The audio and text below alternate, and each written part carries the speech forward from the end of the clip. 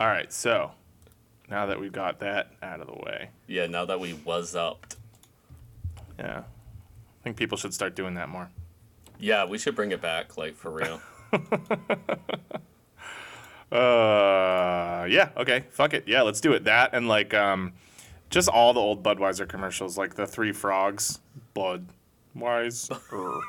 Those guys. Dude, that was a good one. Yeah. When was it Budweiser? You know what I randomly started thinking about and like singing out loud at work the other day? It's totally impossible for me to know that. Okay, yeah, it's fair enough. I think this was a Bud Light commercial, but it was like, I love burritos at 4 a.m., parties that never end, and twins. Was that Budweiser? I don't remember, dude. I just remember, and twins. And I kept doing that at work the other day. And twins. And twins. Yeah, that's got to come back 100%. Yeah. If I could resurrect one ad campaign, and I don't even fucking remember what product that was, if I could bring back one ad campaign, yeah, that's it. That's the one. Yeah, 100%. Hell yeah, dude. Yeah. Yeah, I'm with you. I'm with you there. Okay, yeah.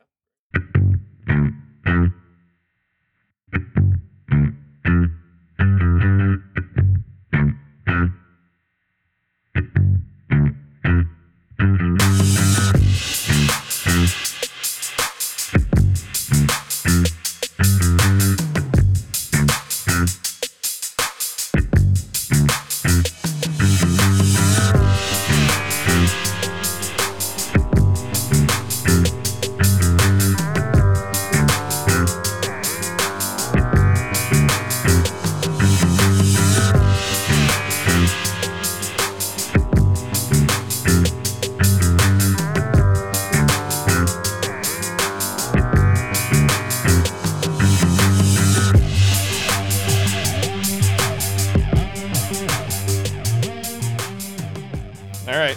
Well, yeah. Welcome back to the Left on Red podcast. To Left on Red. Yeah, welcome to Left on Red, the show that takes no prisoners and kicks every ass in the room twice. Nards fully shredded, ladies and gentlemen. It's Left on Red. Shit, yeah, brother.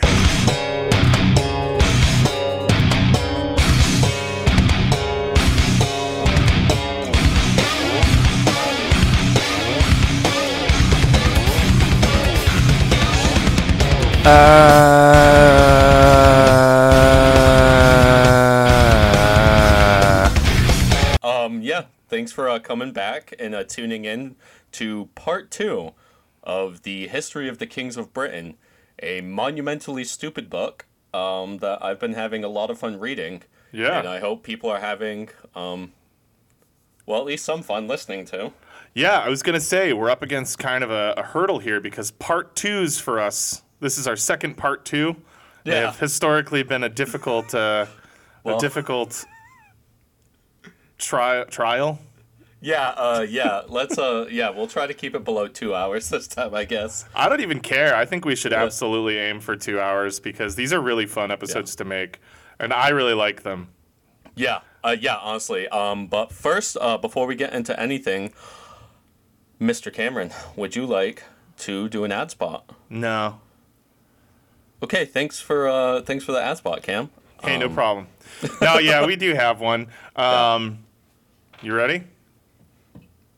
Yeah, man, I'm ready. All right. Today's episode is brought to you by Dixon's Discount Dad Depot, your one-stop shop for all your new dad needs. Some of us are blessed with real great dads that fit nicely into our lifestyles and complement our day-to-day dad needs. Hi, Dad. For those of us without the perfect dad, there's Dixon's Discount Dad Depot. Our premium line of organically raised and sustainably sourced discount dads come in every conceivable shape, size, orientation, and temperament. Here are just a few examples of our terrific dads. Looking for some structure and some rules in your life? Sounds like a job for shrewd disciplinarian dad. You're grounded, mister. For the music lover, there's stubbornly close-minded classic rock dad. Eric Clapton is the best guitarist ever, and that's all there is to it. Feeling like your other parent needs to be kept in check? Try yells inappropriately at spouse in public dad, because mom's had it too good for too long. And that's not all Dixon's has to offer. We also carry a full line of nutritious proprietary dad chow in dry and wet formulas for the hungry dad on the go, as well as sporty dadwear like golf shirts, white New Balance sneakers, reading glasses that you wear like a necklace that snap together magnetically, and more. We also carry grooming and hygiene tools like nose hair trimmers and blood pressure medication, and dad toys to keep your new dad stimulated and happy. Just check out our selection of factory refurbished riding mowers. Our dads are available in all price ranges too, from platinum deluxe options like cheats nonstop while traveling for business dad, all the way down to used dollar bin dads like took out loans and credit cards in your name while you were a kid and destroyed your financial future dad. And now, for a limited time, if you mention Left Unread at checkout, you'll receive 20% off. That's right, folks, 20% off last year's top-selling model. Frequently confuses his multivitamins and his Cialis dad. He's a hoot. Dixon's Discount Dad Depot. For name brand dads at discount price. Come on down to Dixon's where the dads are nice. Thanks, Dixon's. Yeah, I actually just got my a package of dad toys in earlier today, and it comes with these really nice Harley Davidson branded boat shoes. Oh, yeah. Yeah. So I've always taken the stance, and I stand by this, that Harley Davidson gear is Hello Kitty for old men. Like old white men. It's the same fucking thing. Just anytime I see a dad wearing his like 2016 Laconia, New Hampshire, blah, like, sorry, man. Yeah, that's Hello Kitty for dads. That is Hello Kitty, father. Yeah. you are as lame to me as if you were wearing actual Hello Kitty. That's how I feel. Hello Kitty backpack, yeah. Mm-hmm. Oh. Well, anyway. Yeah, that's our ad spot. Nice. Thanks, Dixon. Yeah, Dixon's Discount Dad Depot. Yeah. All right, great. Yeah, nice. Very nice.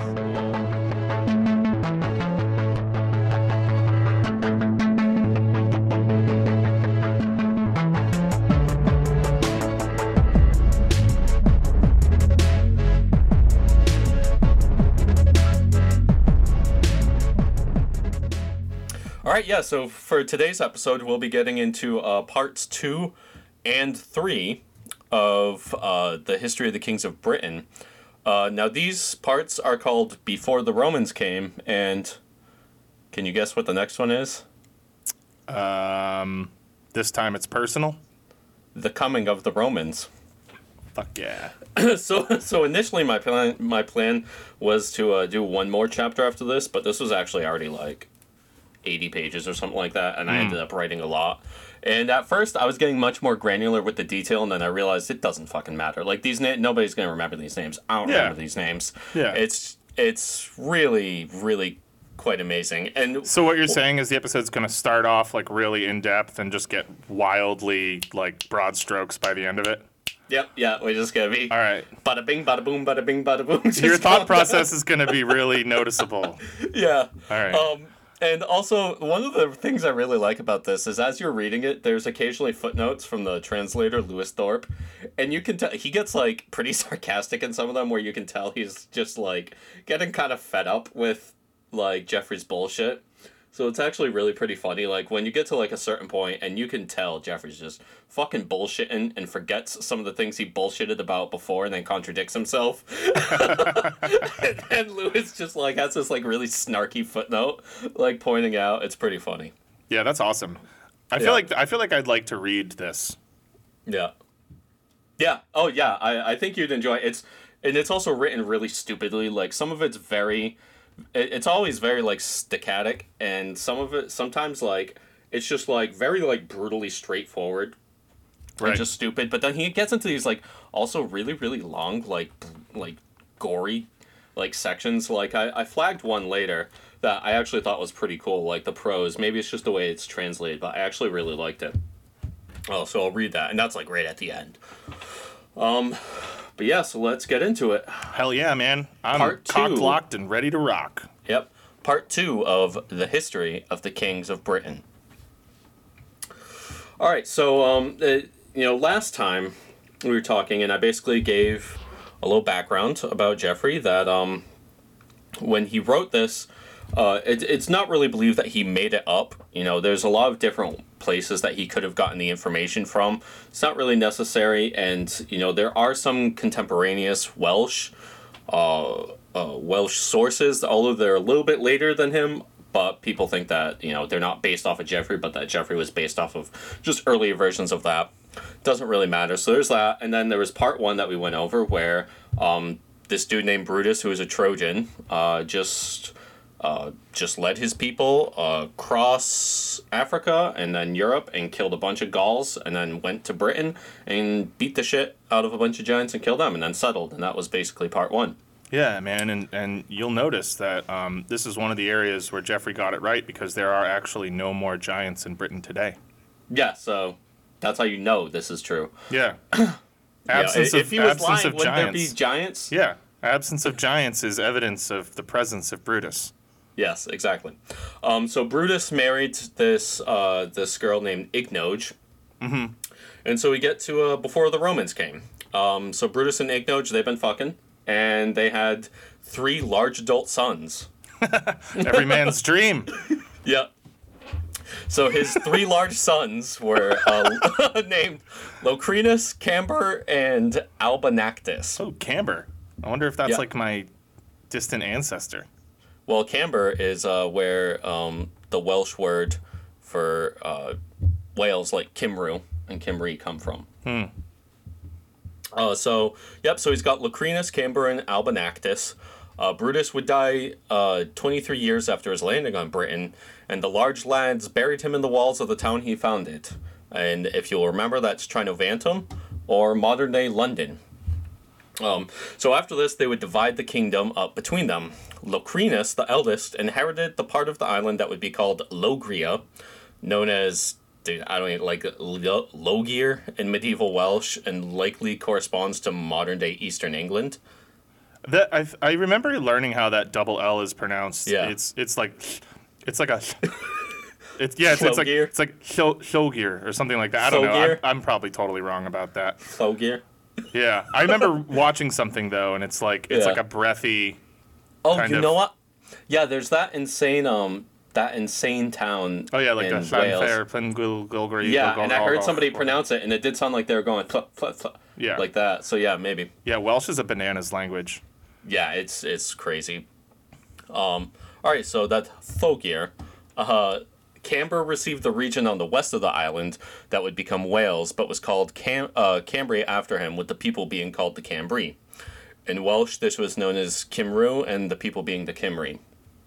I think that's how you pronounce it. I'm not exactly sure, but Yeah, I'm fine with it. yeah. Albanactus, the youngest, received Scotland, which at the time he called Albany. Alba is the Scottish Gaelic word for Scotland, and in Welsh it is Ir Alban. Alba Gubra. Yeah. Something like that. I don't fucking know. This is so. Never mind. I was scraping the bottom of the barrel for like an Albany, New York joke, but I don't just. You think of it and Workshop it during the episode, and you can come in at the end. at any time. Yeah, at any time you can interrupt me with an Albany joke. Well, I mean, I feel like I already do that. So Yeah. I mean, you will thanks for the interrupt me. permission on episode 13. But If you are going to interrupt me, which you will, I want that Albany joke. all right. All right, so while the large boys lived in peace, Humber, the king of the Huns, landed in Albany. Okay, What? so I just want you to know this is around like 1200 BCE. Right. So Humber, the king of the Huns, Yeah. He's got this thing where like he loves the idea that all like people are kind of named after their like leaders. Yeah. And I feel like that's just him making things easy for himself to remember. Like, okay, so who was the leader of the Cambri? Oh, Camber. And Yeah. Locrinus is from Logria. And Albanactus, well, his kingdom's Albany.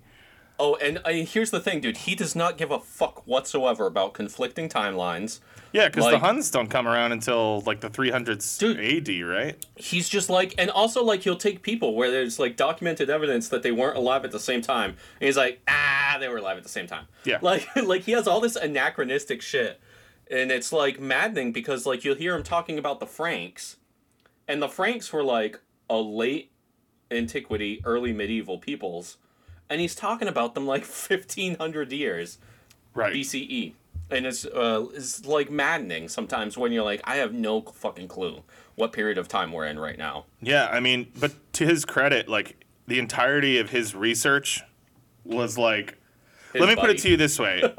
The entirety of his knowledge of British history Yeah. is contained within this Word document that we're looking at right now. Like, he didn't have access to anything. He was just staring out into, like, a field of wheat, just thinking of things like, it's probably Humber, Yeah. the king of the Huns. Yeah, as he's just like Yes. milking a fucking sheep or something Yeah. like that. I got it. Yeah. Milking a sheep. Yeah, dude. Oh. All right, so the king of the Huns landed in Albany and killed our sweet boy Albinactus, and it caused his people to flee to Locrinus. Okay. So Locrinus convinced Camber to ally with him, and the brothers marched with their armies out to the river Humber, where they fought Humber, which I just put, like, at this point already, like, page 1 of the document, I put in parentheses, the fuck, man. Yeah. Like, they went out to Humber to fight Humber, and they caused him to flee until he fell into the river and drowned. So Locrinus distributed the spoils among his allies and kept only some gold and silver for himself. And then, as Geoffrey adds, incidentally afterwards, he kept some women too. Yeah. Well, I mean, yeah, you gotta keep something. Yeah.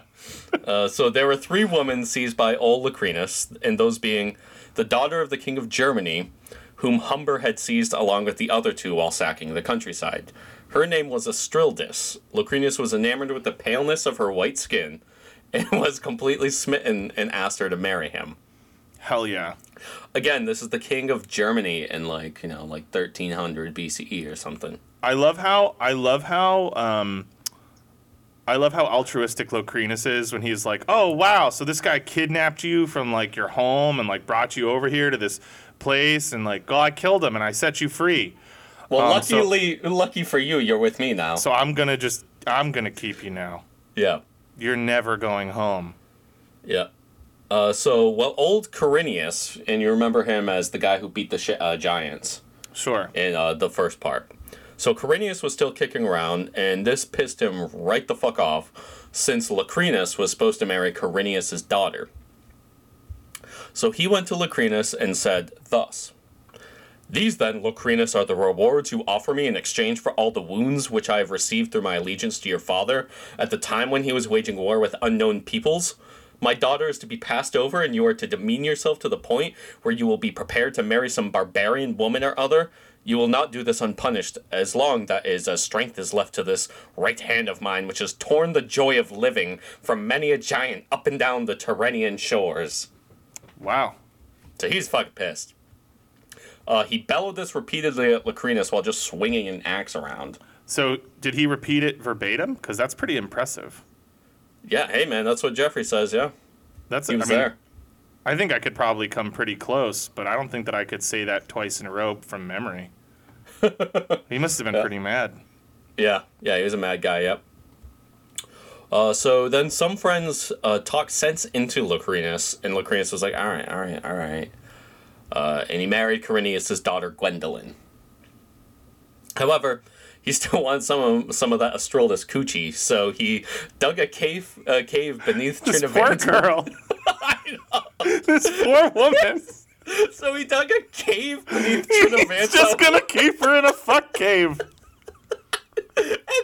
She She gets rescued from the king of the Huns, and he's like, "Perfect. I've got just the cave for you, you white, beautiful You're gonna creature." love it down here. Jesus Christ, man. Yeah. So he shoves her in this cave beneath Trinovantum, and he gets some servants and orders them to treat her with honor, like the cave demands.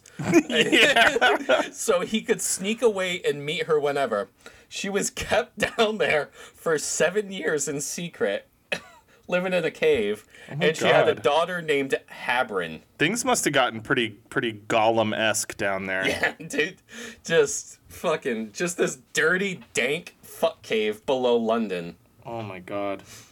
So Gwendolyn also gave birth to a son named Madden, who was sent to Corineus for training.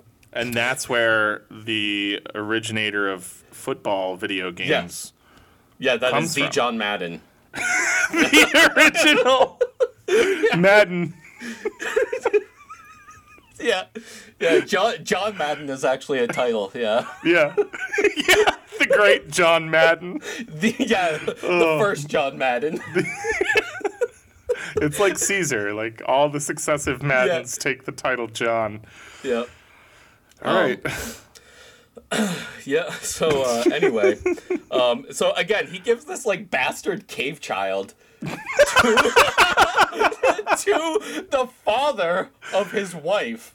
So, Oh man. it's like so depraved. Oh man. So eventually Corineus dies, and Lucrinus deserted Gwendolyn to take Estrildis as his queen. Oh wait, no, sorry. Madden wasn't the bastard cave child. Madden was Gwendolyn's kid. Yeah. Never mind. Okay, yeah, never mind. The cave child was Habrin, the daughter. Yeah. Okay, so Corineus dies, and Lucrinus deserts Gwendolyn. He's like, all right, now I can be with my cave queen in public. And he takes Estrildis as his queen. Gwendolyn, obviously slighted that she just got passed over for a fucking golem, she pissed off to Cornwall and then began haranguing Lucrinus at the border with skirmishes. Eventually they fought a battle at the river Stour, and Lucrinus was killed by an arrow. So, All right. Well, there goes him. yeah, pour one out for a real one. Yeah, real nice guy. Good on you, Lucrinus.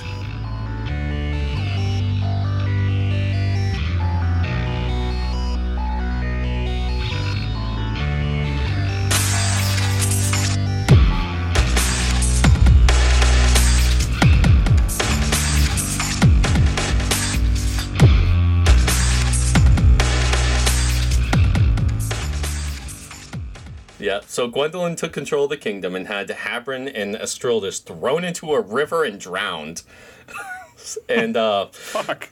yeah, so This like really, poor woman, like her whole life was just like being kidnapped and then kidnapped again and then shoved in a cave, Yep. and then some lady she's never met is like, so you're the one, and then just drowns her you're and her the kid. cave woman. Yeah, and I really like that the daughter, Habrin, is kind of like a red herring. Mm-hmm. Like She's just in the story.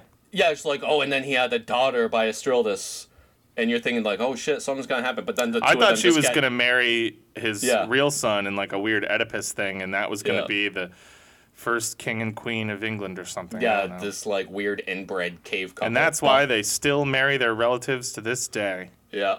A fine tradition of incest. Yep. But no, she just gets tossed into a river with her mom. Fuck yeah. And now this river is called Habrin in the British language, but was corrupted to Sabrina and this is what he says, quote, the other tongue. Like, Yeah, is that I don't know what tongue he's talking about. is that supposed to but- be like the Saxon language, maybe? Dude, I don't know. It doesn't say. But you can tell he doesn't like that language. Yeah, whichever one it It got is, he's not a corrupted fan. to Sabrina in that Maybe it was tongue. Crooked Greek. Yeah, Crooked Creek, yeah. So Gwendolyn ruled for 15 years until John Madden came of age, and he took over, and Gwendolyn was like, all right, cool, I'm going back to Cornwall, and she rules there. And now in the book, it decides to give you a little time reference, and it says, at this time, the prophet Samuel reigned in Judea, Aeneas Sylvius was still alive, and Homer was considered to be a famous rhetorician and poet. So the story is currently in circa like 1100 to 1000 BCE. Okay. So John Madden had two sons, Memprecius and Malin. The motherfucker ruled for 40 years. And this is like one of the things, as you're reading all this pre-Roman shit, which is especially funny when he's talking about the Romans and the period of time that they're ruling is very short. Yeah. But, 1,000 years before that, these motherfuckers were ruling for like 30 to 40 years on average. And so he rules for 40 years, and then Memprecius, one of the two sons, kills the other one, Malin, in order to take the kingdom.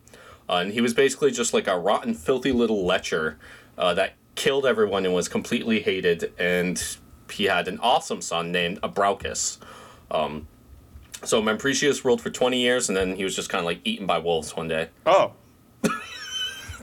He does. There's no story there. No, he was just like kind of like out in the woods, and Yeah. a bunch of wolves ate him. And then and then he's eaten by wolves. It's like, okay, great. Wow. It's a tough look. So now at this time, Saul is ruling in Judea, and Eurysthenes in Sparta. So we're still roughly 1000 BCE, maybe like a little bit before. And now, wouldn't you know, another long reign, our boy Abracus ruled for 39 years. Like Brutus and the first Cinci, Abracus fucked up some Gauls on the mainland. He then founded the city of Caerbrach on the far side of the Humber. Caerbrach would become the Roman city of Eboracum, the site of two Roman emperors' deaths, Septimius Severus and Constantius Chlorus. Today, the city is known as York. Nice. I don't remember Constantius Chlorus. Is he like a later emperor? He's Constantine's father. Oh, I just didn't know I guess I knew Constantius, but yeah, I didn't remember Chlorus. Yep. There you go. All right, so another update. King David was now reigning in Judea, and Silvius Latinus was king in Italy. And Israel, Gad, Nathan, and Asaph were the prophets. Okay. All right. So now our boy been fucking. He had 20 wives, 20 sons, and 30 daughters. And I wrote down all of them because they're let's awesome. do it. Let's go through every All right, single one and of these. Here are their names. Do okay, them fast. So, do them fast. Okay, here are the names. The boys. Brutus Greenshield, Margadud, Cecilius, Regin, Morbid, Bloodud, Lagan, Budloin, Kinkar, Spaden, Gaul, Dardan, Eldad, Ivor, Kangu, Hector, Karen, Rude, Assaracus, and Buell. Nice, Buell. Love it. Okay, Yeah. now the ladies. And now the ladies. Gloigen, Ignigen, Udus, Ginlian, Gordad, Angarad, Gwynlado, Tungastal, Gorgon, Medlin, Methahel, Orar, Maelor, Cambrada, Reagan, Gale, Ecube, Nest, Chine, Stadudad, Claudus, Ebrine, Blangan, Abalak, Angoez, Galaez, she was supposed to be super hot, Edra, Anoris, Tadaliad, and Egron. Now, one of the things I noticed while I was reading these really made me think of the dwarves and the Hobbit. Yeah. First of all, because there's only one with two names, and that's Brutus Greenshield, like Thorin Oakenshield. Yeah, and then there's Glogan. Gloigen, who's like glowing.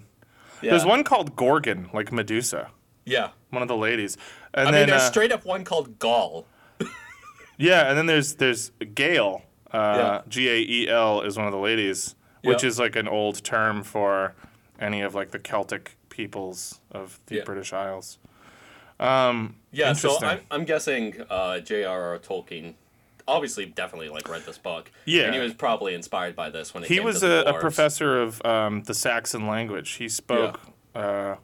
He like was fluent in like Old English and Yeah. or Anglo-Saxon, I should say.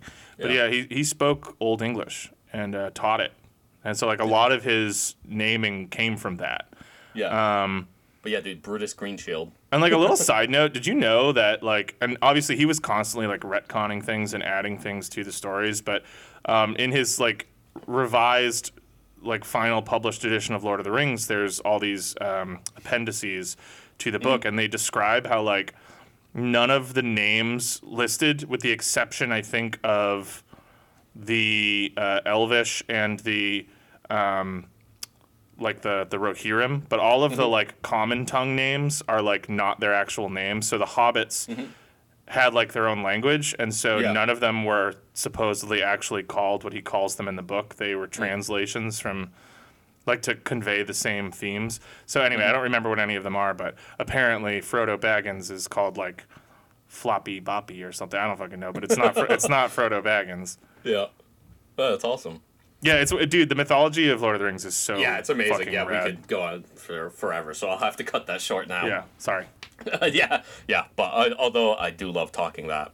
So yeah, these are all amazing names, by the way. So you know, if you have any pets that you're looking for a name for, might I suggest Gloigen? This is my Or- dog Dardan. This is my goldfish and Garad. I might actually name my firstborn son Buell. Buell. I like the name Buell or Brutus Greenshield. Yeah, Brutus Greenshield's great. Yeah, That's a pretty legit name. and I like how there's just a Hector thrown in. You know, Yeah. right well, they after are Trojans. Kangu. They are right Trojans. after Kangu, dude. Yeah, he was So just, yeah. Anyway, some of these, a lot of these kids married into other prominent European families and became rulers. So this line of freaks and and lepers and weirdos came to rule all of Europe, which really makes a lot of sense. So yeah, Brutus Greenshield became king and ruled for 12 years. Lael succeeded him and built the city of Carlisle in the north, which is now known as Carlisle. So at this time, Solomon was building the Temple of the Lord in Jerusalem, and Silvius Epictetus, quote, succeeded his father Alba in the kingship of Rome. Of course, Rome doesn't yet exist, and Geoffrey is definitely referring to Alba Longa, and in Roman mythology, Silvius Epictetus is Attis. Okay. So, as you can see, he doesn't give a shit what the fuck he calls things, as long as you sort of get the gist and where it is. So Lael ruled for 25 years before his son, and this is my favorite one in the entire story. Dude, oh my god. Rudhud Hudibras Oh my god. took over for 39 years. That's three names for everybody. It's Rud or Rude Hood. I want to say it's Rude Hood Hudibras. Yeah. Rudhud Hudibras. I have probably said this in every like different pronunciation I can think of. Maybe like 100 times since I've been reading this book, because it is amazing. This is by far name. it's like my favorite name I've ever seen. Rude Hudibras. Yeah. 3 words. Rude Hudibras. And so he built the cities of Canterbury, Winchester, and Shaftesbury. Oh, Rudhud Hudibras. Oh, it's so good. Now, he was succeeded by his son Bladud, who was a leper, and he built the city of Bath, thinking the hot baths cured him. Now, despite being a leper, he ruled for 20 years. He was a big fan of necromancy. He thought I love this story. He thought he found a way to fly after constructing wings for himself. But when he jumped off a building, he crashed into the Temple of Apollo and splattered like a tomato. Nice. So I guess that's leprosy, you know? Yeah. Sometimes it'll make you make kooky decisions. But yeah, just like leapt off with a bunch of wings. Probably a bunch of people like, I don't think you should be doing that, blood dude. It's not a good idea. And, you know, he just crashes into a temple and just absolutely, like, melts. I think it's hilarious that they had a Temple of Apollo there. Yeah. I mean, there were Trojans. They were Trojans, Apollo, I guess. Yeah. Still Mediterranean. Yeah. I don't know, maybe they worshipped Apollo. I'm sure there's a different name for in the Iliad they talk about, which is obviously like a Greek myth, but they talk about the Temple of Apollo in Troy. Yeah, it's probably just a different name that they use. Yeah, something I think Achilles sacks the Temple of Apollo, and that's like the beginning of his downfall. Yeah, he's like desecrates the temple, something like that. Yeah, so he gets smited. So Lear took over, and he ruled for fucking 60 years. Guess what city he built? Leicester. He had 3 daughters, Gonrel, Regan, and Cordelia, that he divided the kingdom for initially, but he got pissed at Cordelia and chose not to give her any of it. It was basically, he was like really like needy and annoying, and he had been like, oh, well, you know, I'm thinking about giving kingdom away to you and your sisters. And the other 2 sisters were, you know, groveling at his feet, telling him how much he loved them. And Cordelia could tell that there were little snakes in the grass. And she basically, just to try to show that that's what they were doing, she was like, I love you only as in so much as that you have this land. Yeah. And it was a weird gambit, and it didn't pay off. And he was like, get the fuck off my island. So this is King Lear.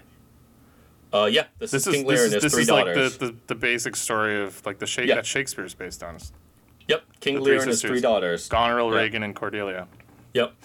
And so he married her to a Frankish king. Again, these are Franks in like 900 BCE. And his name was Agenippus. So the other 2 daughters' husbands rebelled, so they were just like, ooh, he just splits it between the 2 of them. He marries them to some dukes, and they're all just like, all right, now let's get rid of this fucking old guy and take this shit for ourselves. So they rebel, and they took the kingdom while Lear was old. So he raced off to Gaul and sought refuge with Cordelia, who took him in. With their help, Lear took an army to Britain and led their charge to retake the island from his sons-in-law. Soon thereafter, he passed away, and the realm passed to his daughter Cordelia. However, the 2 sons of the now-dead dukes, Marganus and Cunidagius, rose up in rebellion and defeated Cordelia, who killed herself in prison. These 2 split the island in half, with Marganus in the south and Cunidagius in the north. So Marganus became indignant at not having the entire island under his command, and so he warred with Cunadagius, but was defeated and killed in Wales at a site Geoffrey claims is now called Margon by the country folk. I couldn't find anything corroborating that there's a place called Margon. So Cunadagius ruled for 33 years. It is now at this point that Geoffrey first mentions Rome's being founded by Romulus and Remus, even though he mentioned it earlier in the narrative as there being a king of Rome. So, whatever. There was it's just like, okay, Geoffrey. So there was a succession of kings that Geoffrey has no information on other than they're still Latin-esque names. Now, I know this is like technically like they're Latinizing a lot of it into the English translation, but I do think it's funny that there's totally not at all Latin-sounding names, like Rudhid Hudibras. And then there's just like a bunch of very Latin-esque names, which I don't write down. The only one that isn't is this dude named Jago. Isn't Jago one of the characters in A Song of Ice and Fire? No, that Mortal Kombat ripoff game. You know, Killer Instinct. I'm not sure. I've never played it. I think there was like a Cal Jago though. And, yeah, that sounds about right. A Song of Ice and Fire. So anyway, it culminates in this dude named Gorboduc, who is the father of father of sons, Ferrex and Porrex. Which those both sound like under the sink chemicals. Porrex, 20 mule team. Yeah. So they quarreled over who should succeed Gorboduc, and Ferrex was killed in battle at the head of a Frankish invasion force. Their mother, Judon, became so enraged at Porrex that she hacked him to pieces. Well, motherly love. Yeah, don't piss off mom. Yeah, so Geoffrey then says the island came under a protracted civil war, as if that's not the entire story so far. And, that seems pretty common. So, after this, the island was partitioned into 5 kingdoms under 5 different kings.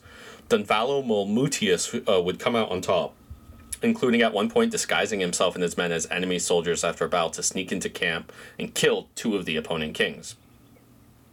Now, Dunvallo Molmutius created the Molmutine laws.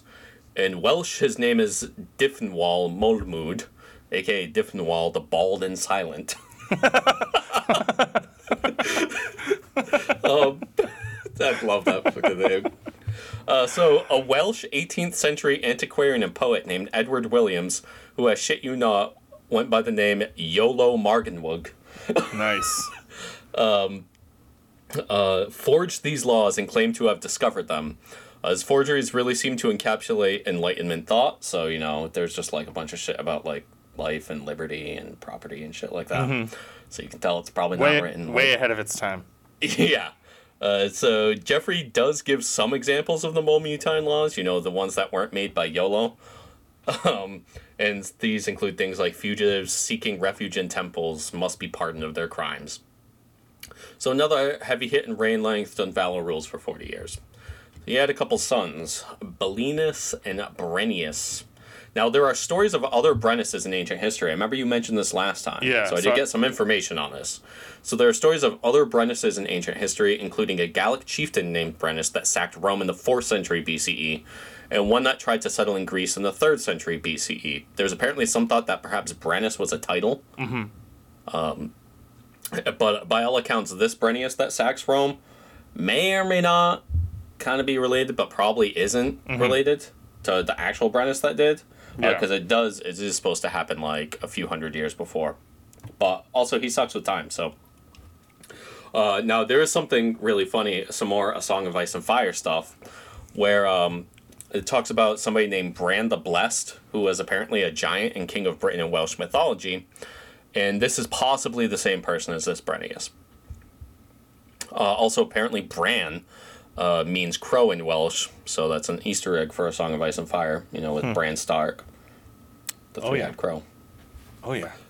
All right, so Belinus and Brennius went to war with each other to control the island, but a treaty was signed that made Belinus the king and Brennius have autonomy over some parts of the north.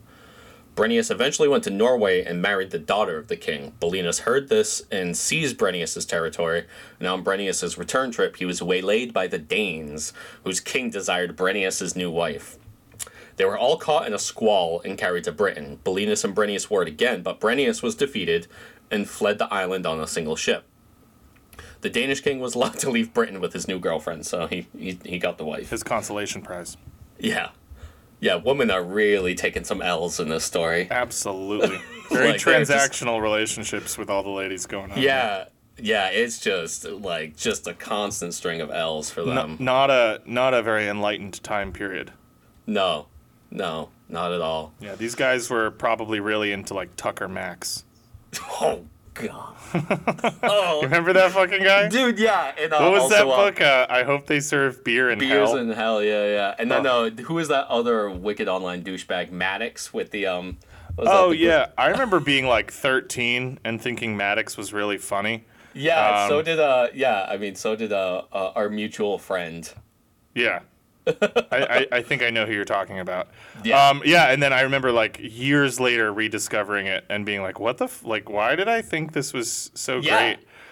Oh, dude, and I even then I would laugh at it, and then just 2 years later, it was like, this dude is insufferable. Yeah. What is wrong? Yeah. Like much of that stuff, it did not age well. I feel like pretty much anything that I found really funny between the ages of 13 and 15 or 16, I just insufferable. Yeah, and I've anything that I was into before that, I still find funny. So I still like the Muppets, things like that. Muppets is great. Yeah, the Muppets are hysterical, but there's that unique little period, I've tried going back and watching Homestar Runner.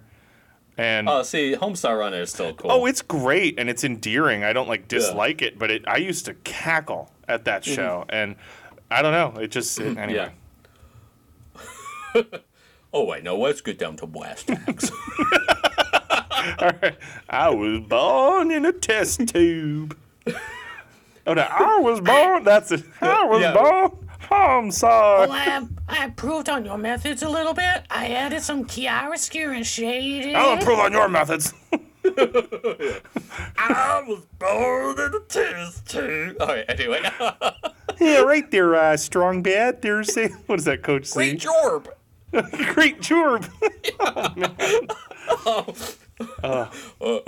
man. Coach G's been drinking Listerine. So anyway, so Belinus then codified his father's Mamertine laws as he ruled the entire island. So Brennus would hop around Gaul before marrying the daughter of Duke Segnius of the Allobroges. The Duke loved him and named him his heir. He just loved this dude who was laying pipe on his daughter so much. He was like, dude, you're definitely my heir. And Brennus would inherit the throne on his death. So it's also at this point that I want to say, obviously these are medieval titles. Duke comes from the Latin dukes, and these he just interchanges, just uses these all over the place. There are kings that answer to kings at certain parts, but really, I'm assuming by Duke, Jeffrey really means a chieftain. Yeah, because again, these are just Germanic peoples, regional guys, warlords, whatever. Yeah, exactly. Yeah. So Brennus, of course, would build him his strength before build up his strength before taking the force of his new kingdom to the coast of Normandy, and from there he would invade the island of Britain. Now, stop me if you've heard the story of a French duke invading the island of Britain from Normandy before. Yeah, I will. Don't worry, I'll stop you if I've heard it. So before they could do battle, however, the boy's mother ran onto the field to see Brennus. Stop. I've heard that before. William the Conqueror. That's right. Yeah, William the Bastard, Duke of Normandy. William the Bastard, Le Batard. Yeah. Guillaume Le Batard. So this is the really psychotic scene. So before Brennus and Belinus could do battle, their mother ran onto the field and just bared her breasts to Brennus. Just, boom, dumped them out. And this insane speech is what followed. Remember, my son, remember these breasts, which you once sucked. Remember the womb of your mother, in which the creator of all things fashioned you as a man-child from stuff that was not yet human, bringing you forth into the world while the birth pangs tore at her vitals because of you. Thanks, Mom. Thanks for the pep talk. All right, Mom, can I say that I remember and we just move on from this? Remember these breasts which you once sucked. Yeah, dude, like, what Ugh. the fuck, Mom? Like, that sucks. You're embarrassing me. My Mom, friends. you're embarrassing me. So Son, anyway, remember my womb. God. Damn, dude. So anyway, the speech goes on for an entire page, but that's the best part. The rest, she basically tells him to stop being a spoiled brat. He has his own kingdom now. For what purpose does he still want to control Britain? Which, I gotta say, it's, other than the really weird beginning, not a bad sales pitch. Yeah. So he's like, oh yeah, damn, Ma, you're right. So the two brothers then embrace and agree to put their forces together to conquer all of Gaul. So like, yeah, let's stop killing each other. Why don't we just get these barbarians? Absolutely. So they fairly easily ravaged the entire countryside, and they subjugated all of the Gallic territories. They then set their sights on Italy and Rome.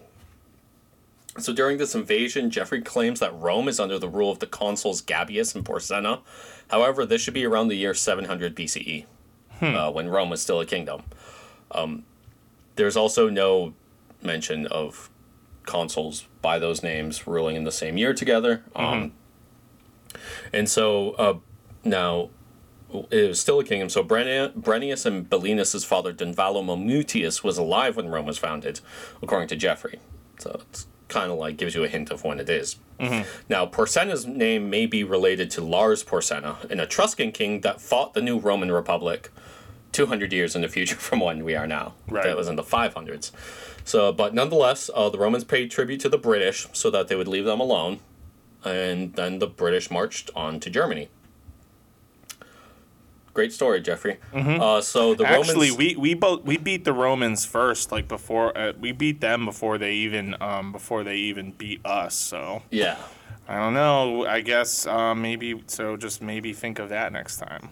Yeah, after, when the Romans finally did come to Britain, it was just like a bunch of barbarians sitting in thatched huts drinking like fertilized sheep's milk or some shit. Like, Which, as we have previously discussed, they liked to sit and milk their sheep while they yeah, that was the common concocted usage of the British sheep. about. Yeah, they would keep milking those sheep. So anyway, the Romans broke the treaty and marched on the British, so Belinus chose to tackle the Germans while Brennus marched back to Rome.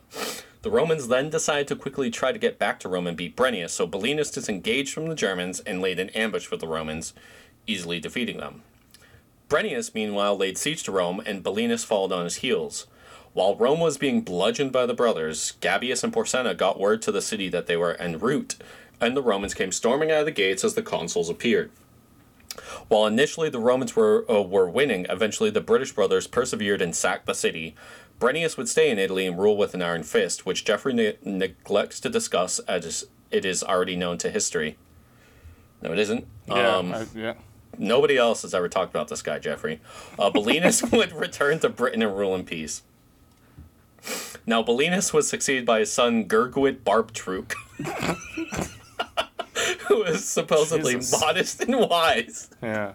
So the Danes rebelled against the Britons, refusing to continue paying tribute. So Gurguit sailed to Denmark and laid waste to the Danes, forcing them to once more pay This is tribute. just revenge porn. He's like, we beat the Romans, we beat the dude, yeah. Danes, we beat. We were just kicking everybody's ass It's before like they it's just kicked like ours. yeah, like a fanfic where you put all your bullies into it, Yeah. and then you just talk about how you like beat the shit out of them. Actually, before the Danelaw, we were kicking their asses. Yeah.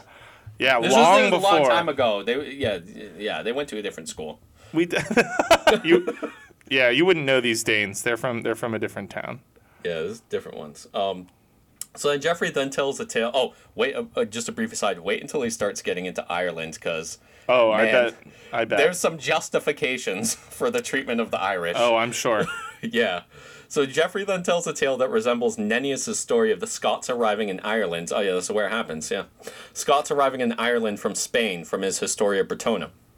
In Geoffrey's version, a leader named Pertholoim is looking for somewhere to settle with his people that were expelled from Spain, the people being the Basilenses.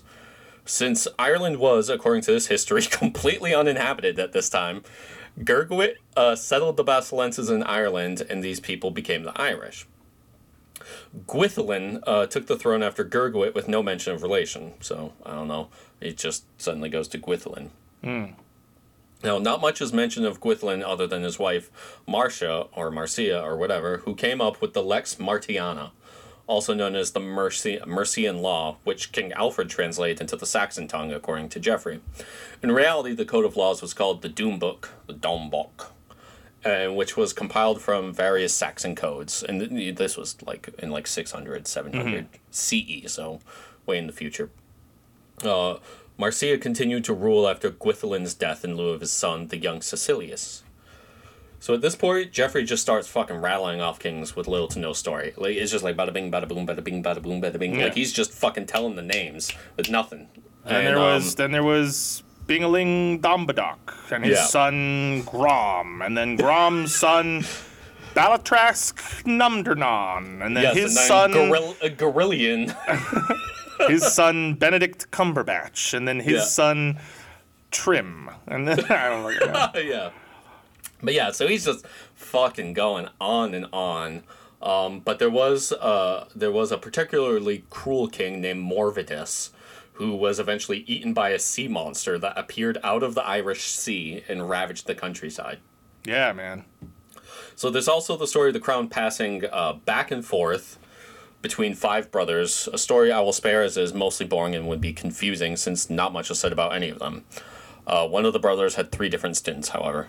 That's really funny. It's just like out of nowhere. It's just like, and then 5 brothers, and so brother 1 was king, but then it went to brother 3. Brother 3 lost, and then brother 2 was king, and then it went back to brother 3. Brother 3's got the crown. He's got the crown. He's got the crown. Oh no, here comes brother 4. Brother 4's got the crown. We're looking for 4. Looking for 4. 4 is coming in hot. Coming in. Oh, brother 5. Brother 5, come from behind. He's got the crown. Back to brother 1. Back to brother 1, and then we're gonna go back to brother 2. Yeah. Brother 2 and brother 1. Brother 2. Brother 1. Brother 2. Brother 1. Brother 4. And the winner is brother 5. Yeah. Yeah, it's like a stupid as hell story, but yeah. He's got to fill out. He's looking for filler at this point. Yeah, you can tell when he's getting to the end of chapters. Yeah, because it just turns into this. So then at this point, it is literally just paragraphs of names being tossed out, one after the other, as this line of kings and brothers and cousins and uncles and nephews is just branching out and hopping from line to line. There's a lot of uncle magic afoot going on here. Although Geoffrey talks about how Trinavantum comes to be called Caerlud, then Caerlunden, and then London, and eventually Lundres. I don't know when it was Lundres. It's still London, Geoffrey. I'm sure. Do you think that he was influenced by the Old Testament? Because, a lot of this sounds kind of like the first couple books of the Bible, where then it's just and then such and such son of such and such lived for 90 years, and then such and such son of such and such lived for 80 years, and it just does. It's like that for pages and pages. Yeah, I have no idea. Like I said, at this part, it's literally just paragraphs of names, and you're like, why are you subjecting me to this? And so finally, the line passed to Cassivelaunus, who treats his nephews well with large tracts of land. So. His nephews were the son of the previous King Lud, and so it's a lot. This is awesome part, dude. It's a lot of really cool uncle magic going on. It's just an uncle and his 2 cool nephews. Yeah, having an absolute blast with their big tracts of land. Yeah, dude, just huge tracts of land. So it would be Cassivelaunus that led the defense of the island from Caius Julius Caesar. Nice. Is Cassivelaunus historically attested? Was he an actual British tribal leader? We don't have to... because Julius Caesar talks about him in his Commentarii de Bello Gallico. Yeah, that's what I actually have that. I should do an episode on that. I was thinking about that too. You can do the episode if you want. No, whatever. I gave you your copyright because you have the Oxford one. Yes, that's right. It's you wanted a different translation, and so you gave me your shittier translation. Hey, fuck you, man. No, I don't know. I assumed that was your reasoning. No. Just being nice. No, because I just like the Penguin ones, and I bought that one accidentally. It was Oxford, so I like the way the bindings don't look when they're Penguin on my bookshelf. That was literally the reasoning. Gotcha. So anyway, now we go to the next chapter, the coming of the Romans.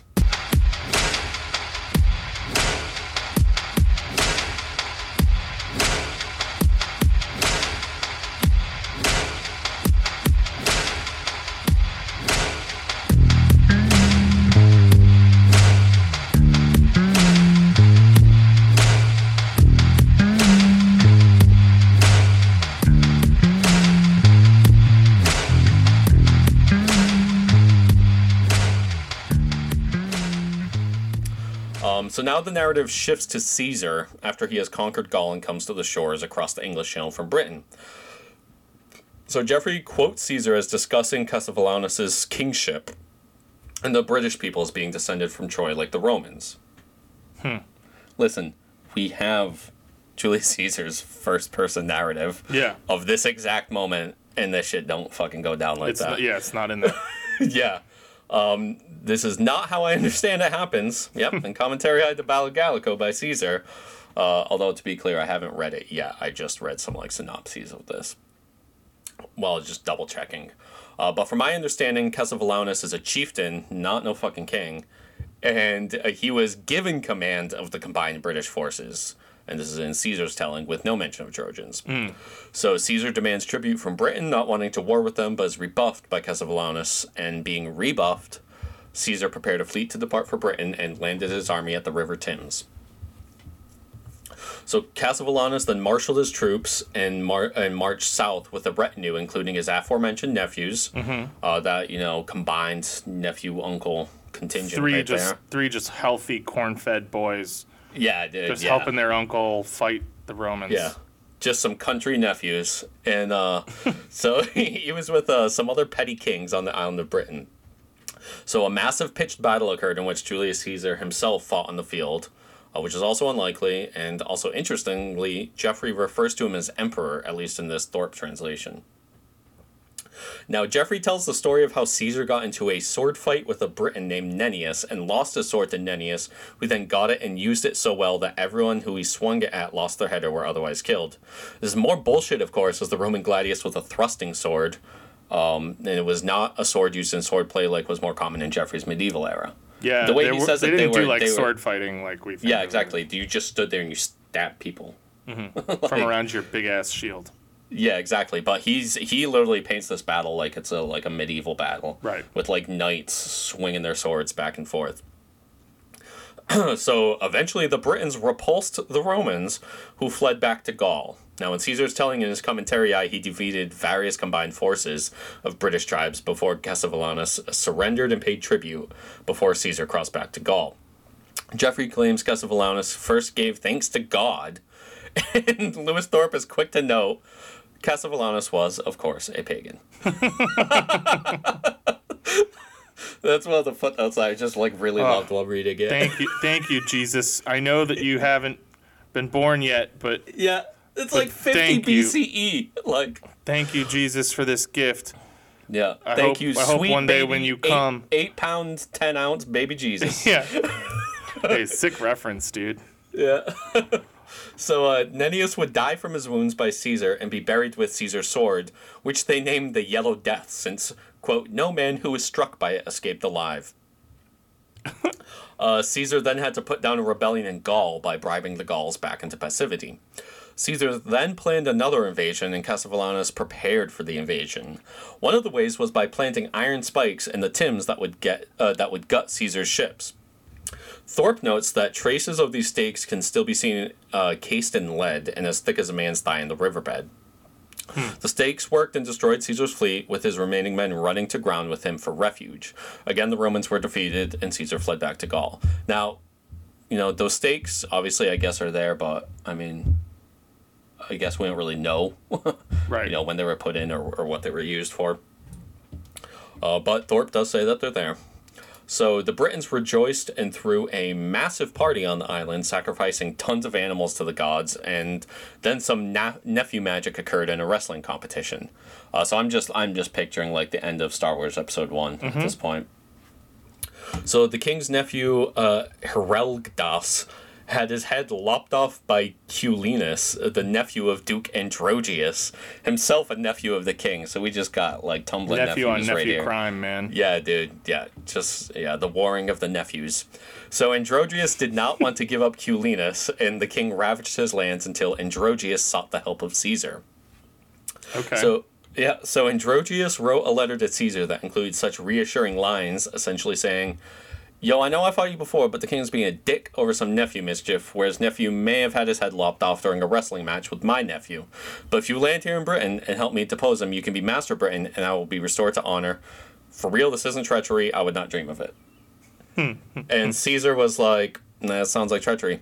Yeah. And so he was reluctant, and so Androgeus sent his own son and like 12 other nobles as hostages. Yeah, that absolutely smacks of treachery. Treachery? Treachery. Treachery. That absolutely smacks of treasure. Yeah. Agreed, yes. Yes, quite. Yes, treasure, as you said. So Caesar, for a third time, landed on the island, and Cassivellaunus, who is besieging some territory, immediately peeled off the siege and went to meet Caesar on the battlefield while Androgeus lay in ambush. The plan worked, and Cassivellaunus fled the battle in retreat while being harangued by Caesar and Androgeus until he was sieged atop a hill. Geoffrey writes, quote, "Since he could not conquer the king by force of arms, his plan was to reduce him by hunger. How remarkable the British race was at that time. Twice it had put to flight the man who had subjected to his will the entire world. Even now, when driven off the battlefield, the Britons went on resisting the man whom the whole world could not withstand. They were ready to die for their fatherland and for their liberty." Sounds about right. Yeah, so yeah, he's just jerking off the British there. Yeah. So Cassivellaunus begged Androgeus to make peace between them and Caesar, and so Androgeus begged Caesar to end the slaughter, and the Britons would pay yearly tribute to Caesar. Caesar agreed, spent the winter in Britain, became friends with Cassivellaunus, and left in the spring for Gaul, and then marched to Rome to attack Pompey. Sancho has come to contribute. Oh, awesome. Hey, Sancho. What's going on, Sancho? What kind of seltzer are you drinking, by the way, now that we have our little intermission here? Yeah, I'm drinking a Waterloo watermelon. Oh, very nice. You got Yeah. some Waterloos? Yeah, my roommate went to Christmas tree shops, and they have it there, so, including the strawberry. We got some strawberries, so I've been slamming nice. those this week. I've got one of my absolute favorites, Wegmans Dragon Fruit Berry, Ooh. which is an absolute slapper. This is a Nice. very good flavor. Yeah, nice. I'm happy for you. Dude, Wegmans seltzers are top Never tier. had. There's no Wegmans around here. I'll bring you some Wegmans. I'll bring you some Nice. Yeah, Dragon Fruit Berry, and I'll bring you their ginger is awesome. Do you like ginger Yeah. seltzer? All right.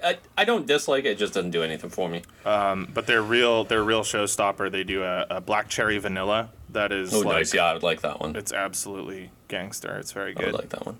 All right. So moving right along. So Androgeus would go back to Rome with Caesar, and so when Cassivellaunus died, he would be succeeded by Tenvantius, the brother of Androgeus. Now Cymbeline, Tenvantius' son, would succeed after being reared in the court of Augustus. Cymbeline loved the Romans and had a great relationship with them, and so happily continued paying tribute. His son, Guiderius, refused to pay, and so the Emperor Claudius launched another invasion of Britain from Rome. That's like a pretty quick 50-year jump there. Yeah, for sure. Oh, man. Even I more, guess more than that's- 50, dude. Yeah, I guess that's like by the a time 100-year jump. Yeah, crazy. Yeah. Well, no, Claudius lived at the same time as Augustus. He was just a kid. Yeah, but like when he invaded, that was like what, like 35? Oh, yeah.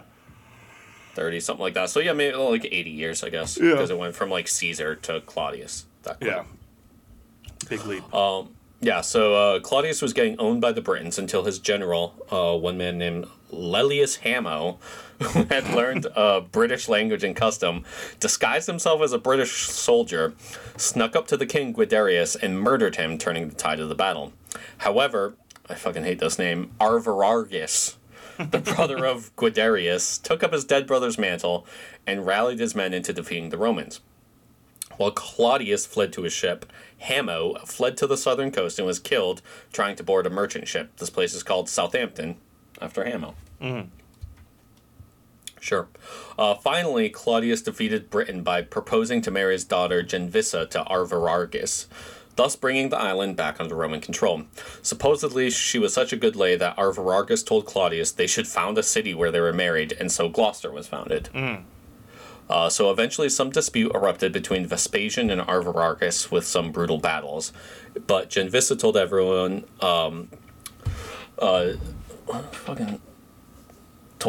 oh man, I don't even know what my notes say there. Eventually, some dispute erupted between Vespasian and Arviragus with some brutal battles. To chill, sorry. But I accidentally wrote child in my notes, folks. So Genvissa told everyone to chill, and they sent their troops over to Ireland. So again, this is just where the British just send all the people they don't want to Ireland. Yeah, it's like the original Australia. Yeah. So I have no clue what this means that they sent their troops over to Ireland. They just go there. I don't know. I guess to beat up some IRA folks. Yeah, the Troubles Part 1. Yeah, the early troubles. But then the winter passed and Vespasian returned to Rome with everything being copacetic. So Arviragus would rule for a while longer before dying and being buried in Gloucester. He was succeeded by his son Marius. I guess no relation to the Roman Marius. So Geoffrey then describes how the Picts came from Scythia and were led by a man named Sodric. They warred with Marius until Sodric died, and Marius settled the Picts in Albany, but lacking women, they went to Ireland and grabbed a bunch of Irish women, and that's how the Scots came about. Nice. So really, they're just a bunch of Scythian Spaniards. Yeah. Yep. Cool, man. Yeah. So Marius was succeeded by his wise son, Coilus. His big, wide son, Coilus. Yeah, his large adult son, Coilus, who is succeeded by his in-kind son, Lucius, also wise, who converted himself and quickly the entirety of the island to Christianity. This is in the year 100. There is no corroboration that Lucius was real or that the Britons converted to Christianity at this time, being in the 2nd century CE. But it was an account popularized by Saint Bede in the 8th century. Although the story of Lucius personally converting, not the whole island, just personally, dates back to the 6th century. Is that the Venerable Bede? Yes, that is the Bede. Bede. Yeah. Nice. Yep, the Saint Bede. He went on to start the Beatles. That's how the Beatles started. Yeah, that's actually what that's... Yeah, for sure. So Lucius eventually dies, and then Geoffrey gives a confusing tale of a war with Rome, where he is seemingly unaware of the Antonine Wall having been built after the Hadrian Wall. And then it says Lucius died in 156 CE, but supposedly Severus, who wouldn't rule for another 35 years. At this point, Severus is 14 years old. But he says Severus, who is emperor, traveled to get them back under control, quote, once the fact of the death of Lucius was known in Rome. So... unless it took 4 decades for word to get to Rome, it's just, this is where it really gets fucking confusing. Yeah. And where it's also at this, there's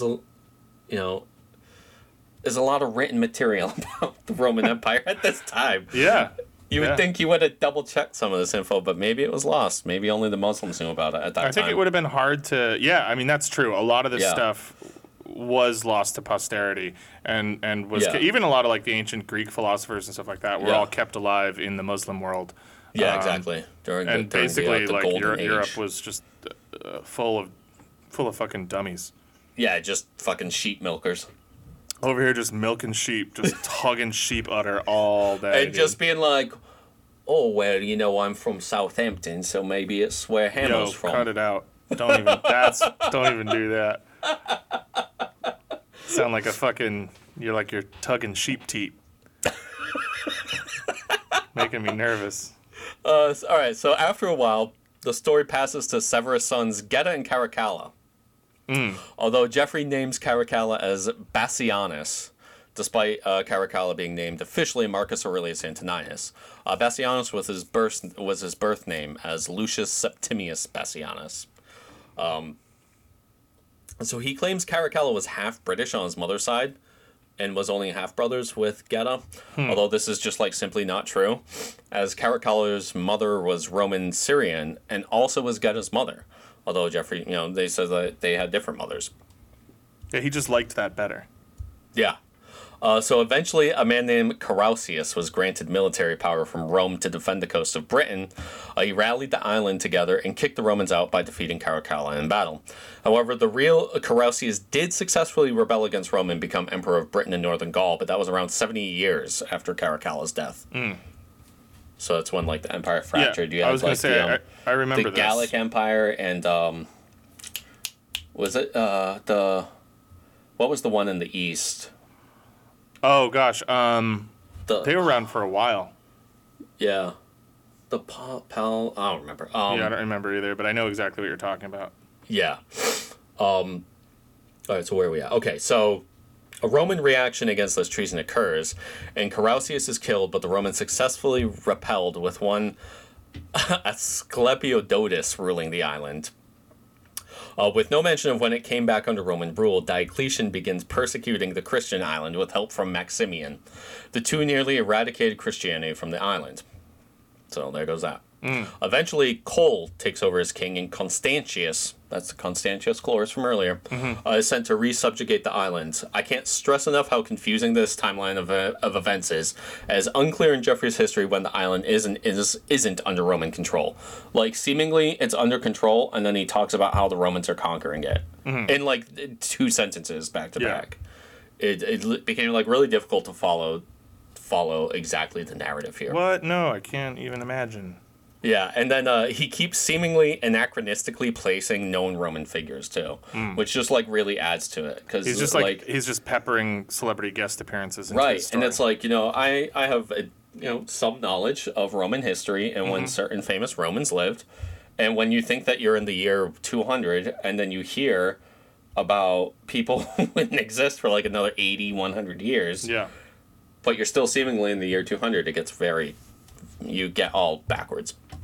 Oh, yeah. So now Geoffrey claims that Constantius became king of Britain and took a British princess as wife named Helen, the daughter of Cole, with whom he had his son, the future Roman Emperor Constantine. This is, of course, again, not true, as Constantine's mother, Helena, was a low-born Greek, not a British princess. I guess those are about the same at this period of time, though. But, sure. Hey. Crooked Greek. Yeah. So Geoffrey claimed Constantine became king of Britain, which is again wrong, as he was a military man that eventually rose to co-emperor, indeed ruling Britain, but as Caesar, a title given to him not from his father, but from Galerius, and he also ruled Gaul and Spain. Constantine would then march on Rome and became sole emperor after defeating Maxentius. Yeah, Constantine rocks. Yeah, he's cool. I We like him should a lot. absolutely just do an episode about Constantine. That would probably have to be two. So easily two. Yeah. Eventually, a Briton named So eventually, a Briton named Octavius would take the island as his kingdom from Rome during the reign of Gratian and Valentinian II. Upon his death, a succession crisis unfolded. Excuse me. You're excused. Thank you. It was decided that Octavius would have the Roman senator Maximianus, who was half Briton again, marry his daughter. Maximianus was said to be a nephew of King Cole and the descendant of Constantine. After he slaughtered some Franks on the way to Britain, he landed on the island and was initially at first assumed an invader, but after a tense standoff, he married the king's daughter and became the new king as Octavius was going senile. At first, a Briton named Conanus that hoped to become king rose up in rebellion. After a brutal war, the two sued for peace and after some years invaded Gaul, first taking the Armorican Peninsula, which is also known as Brittany. They planned to conquer all of Gaul, genocide the inhabitants, and populate it with Britons. Like, they straight up were like, yeah, we're going to kill all these Gauls and then bring some nice British folks in here. In this, they were successful, and Maximianus even killed the Emperor Gratian and drove Valentinian out of Rome. Despite Maximianus conquering all of Gaul, he now found an uprising of Gauls and Aquitanians harassing Conanus, who had been risen to a kingship in Armorica. So again, this is another like saucy little note by Thorpe. He notes the contradiction here in the story of Maximianus conquering all of Gaul, but apparently now having his mainland stronghold under assault by Gaul.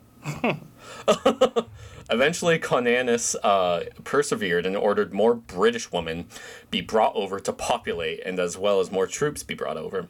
However, they were waylaid in a storm and crashed into the coast of Germany and were taken by the Picts and the Huns. Most of everybody was killed, with some of the women being taken. Another L for the ladies. So the island being unguarded now, the Picts and Huns under Wanius and Melga invaded and slaughtered their way through the countryside, until Maximianus sent a couple legions to take it back and drive the invaders to Ireland. Poor Ireland. Just sending all the unwanteds. Yeah. Maximianus was then killed in Rome, and the freedmen sent to reconquer Britain, also named Gratian, no relation to the dead emperor, became king before being assassinated because he was a jerk. Now, the story is obviously massively embellished, and many details changed, as is Geoffrey's custom, but there is some truth in what he says. This is basically Geoffrey recounting a highly editorialized version of Magnus Maximus, who usurped the Western Empire from Gratian in 383 and he killed Gratian. And then he ruled Gaul, Hispania, Africa, and Britannia until he invaded Italy and was defeated in battle by Valentinian. He surrendered and was executed. Rome would have trouble ever getting a foothold again in northern Gaul and Britannia. So there's some truth in what he said. Now, at this point, Britain just keeps getting invaded by other peoples, and so the Romans bailed the island out once more before finally alerting them that they would be recalling the legions stationed there, and Britain would have to defend themselves as Rome refused to be, quote, importuned on land and sea for the sake of a cowardly pack of vagabond freebooters. My people. Yeah. I mean, it sounds about right. Yeah. Never has there been a more cowardly pack of vagabond freebooters as the British. Yeah. So now, I'm going to read, it's kind of a long paragraph, but I really liked it, after this, when Rome is just like, yo, fuck you, dorks. Okay.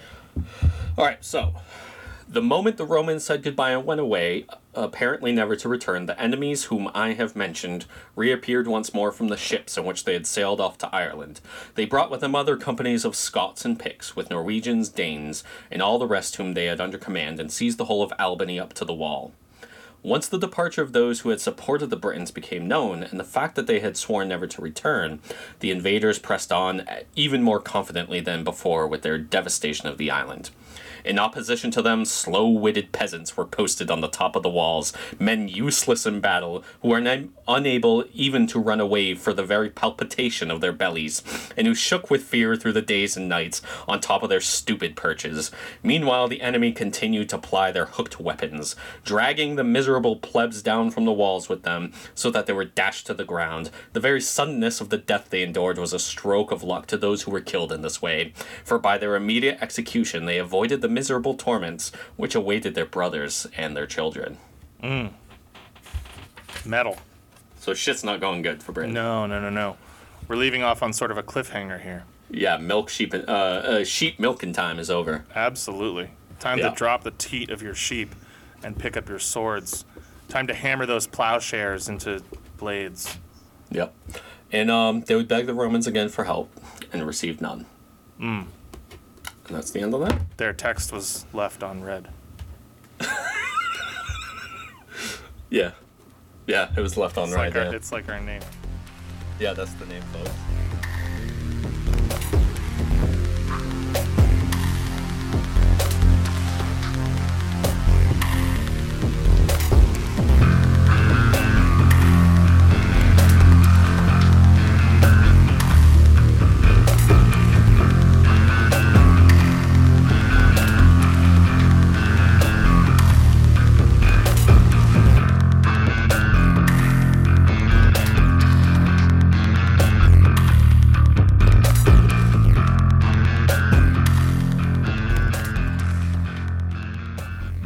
Cool, this book sucks.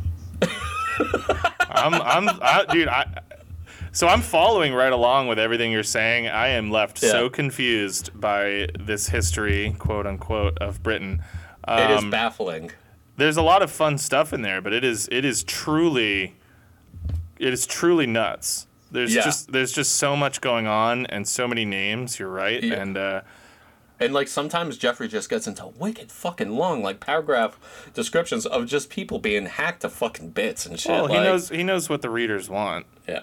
The hack and then slash and then hack. Yeah, they want exactly. They want to hear about loves that meat. And then Gallimimus ripped the tits off of the Picts, and then Dino Malamomnos came, and he said every third man I'm gonna peel his dick like a banana, and then he did it, guys, and then the Trojans came, and they took all the giants and they boiled them into a pot until they turned into, and that's how spaghetti sauce was invented, and then guess what? You didn't see this coming. But the Huns are back, and now all of their horses have lasers for eyes. And then the Revolutionary War happens, and George Washington fights Julius Caesar in a steel cage grudge match to see who will be the king of Spain. Yeah, meanwhile, King Marmaduke eats some Pictish nipple soup. Yeah, absolutely, dude. Well, that's a delicacy. Now you're just making fun of my culture. Nipple soup is good. Yeah. It's nipple soup, haggis, and oatmeal. Yeah, And those are the traditional foods Yeah. of Scotland. That's a full Scottish breakfast. Yeah. They don't call it nipple soup, though. A Sunday night fry up. They call it Killigan Spank. But it's nipple soup. Yeah, it's Pictish nipple soup, yeah. Yeah. Seasoned liberally with sheep's Okay, yeah, milk. anyway. So that is parts 2 and 3 of the history of the kings of Britain. Well, that's exhausting. Yeah. Yeah, This is wild. I'm ready for part 3, but I gotta say I have no idea what's going on. I've got something else planned for my next one. Yeah. As an interlude. We'll take it's a little bit departure. of current events for some of the stuff that's going on south of the border. And then I'll probably be back in about about a month with Sure. part 3. Yeah, sounds good. Yep. Nice. Well, that's I do not envy you the task of having parsed through this long and stupid book, but I am glad that you've done the work and that I now know about Gloigen, Ignigen, Udis, Gwenllian, Guarded, Angarad, Gwenlado, Tungastel, Hector. Gorgon, Medlin, Mathandalo, Hector. Orar, Malor, Kemberda, Reagan, Gale, Ecub, Nest, Chain, Stadud, Caldus, Bebrine, Blangan, Abalak, Gangos, Galles, Cedra, Aenor, Stadial, Denegran. And that was all from And don't memory, forget folks. Red Hood Hudibras. Yeah, Red Hood Hudibras. Love that fucking name. Yeah, Oh. so the next part that I do is going to be I guess the House of Constantine, even though we've already talked about Constantine. Yeah. The Prophecies of Merlin, and then back to the House of Constantine. And then part 4 will be King Arthur. Cool, that'll be fun. King Arthur's And then fun. the Saxon domination. So, All right. King Arthur. Sweet. So you heard it here, folks. We are not done with this yet. Your prayers have been answered, and there will be much more. We're not even at the halfway mark. All right? Okay, we're Keep about that to, in yeah, mind. we are. We're at the halfway. We're at the halfway mark, folks. You heard it here first. From me Well, actually, first. hold on. The next one's maybe more. I want more on Rude Hood Hudibras. Dude, I wish there was more. Yeah, we're like halfway through. All right, well, that's good. Red Hood Hudibras. Rude Hood Hudibras. Yeah, okay, well, anyway, folks, so thank you for listening. If you have enjoyed this, please give us a 5-star rating on Apple.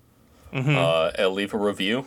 Sure. And, tell your friends, your family, your uncle, your nephew. If you've got another uncle or another nephew, tell them. Your brand new dad that you just bought. Yep, your new lawn mowing dad. Yeah. And so thanks for listening, and we will see you next time. Absolutely.